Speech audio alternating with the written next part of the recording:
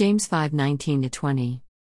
19 My brothers and sisters, if anyone among you strays from the truth and someone turns him back, 20 Let him know that the one who has turned a sinner from the error of his way will save his soul from death and cover a multitude of sins. When it comes to the kingdom of earth, there are two types when it comes to being told they are doing wrong and living in sin. Just like children when caught being disobedient, they are either sorry they upset their parents and won't disobey again, or they are sorry they are caught red-handed and will be disobedient again if they feel no one is looking. It is the duty of a follower of Christ to tell a brother or sister that they are not living by the word of God, and if they continue, then death and hell is in their future.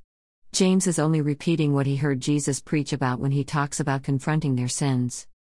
Matthew 18:15 Now if your brother sins, go and show him his fault in private. If he listens to you, you have gained your brother. When I was a little boy, I remember I was a bad boy and my father confronted my bad behavior. He would stand in front of me and waving his leather belt in hand, telling me I did wrong and the reason was about to receive my punishment. I remember standing there in front of him, feeling like my body was sliding sideways. He even told me that giving me my punishment hurt him more than me, but it was hard for me to understand afterward when my rear end was stinging so bad.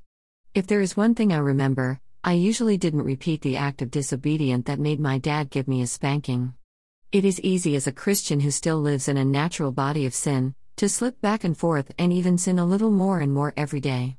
Just like my father corrected me, in which by him doing so made me a better adult, the brothers and sisters of the church, body of Christ, will pull a church member aside and tell them, hey, get right back to the sunny side of life and live right according to the teachings of Christ.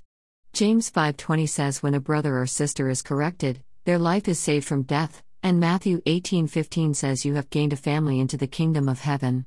It also says by doing this act of confronting others, a multitude of sins are covered. It is like a domino effect, when a brother or sister is corrected and their lives have more purpose because there is less anxiety in life when you are living by God's purpose.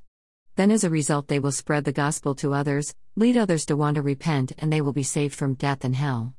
It's like the old Christians, thank you, a person has a dream that they go to heaven. They meet a young man and he says thank you for teaching me about Jesus in Sunday school class, and that person gave themselves to Jesus when you prayed for them. Then the young man said, by your effects to teach me, I told others about Jesus and so many others were led to repentance and now live for Jesus in the kingdom of heaven. Can you say amen, that we have been told to correct others and lead them on the path of everlasting life? It is a good life to spread the gospel of good, so let's do our part and prepare hearts for the soon coming of Christ. This is the last devotional blog on the series of the book of James. I have really learned a lot. I look forward to starting the next series, the Psalm 22 and 23 series. God bless you all, the Lord loves you and so do I. Samuel H. 1 Corinthians 5:11 I meant that you are not to associate with anyone who claims to be a believer yet indulges in sexual sin, or is greedy, or worships idols, or is abusive, or is a drunkard, or cheats people. Don't even eat with such people. 12 It isn't my responsibility to judge outsiders, but it certainly is your responsibility to judge those inside the church who are sinning. 13 God will judge those on the outside, but as the scriptures say, you must remove the evil person from among you.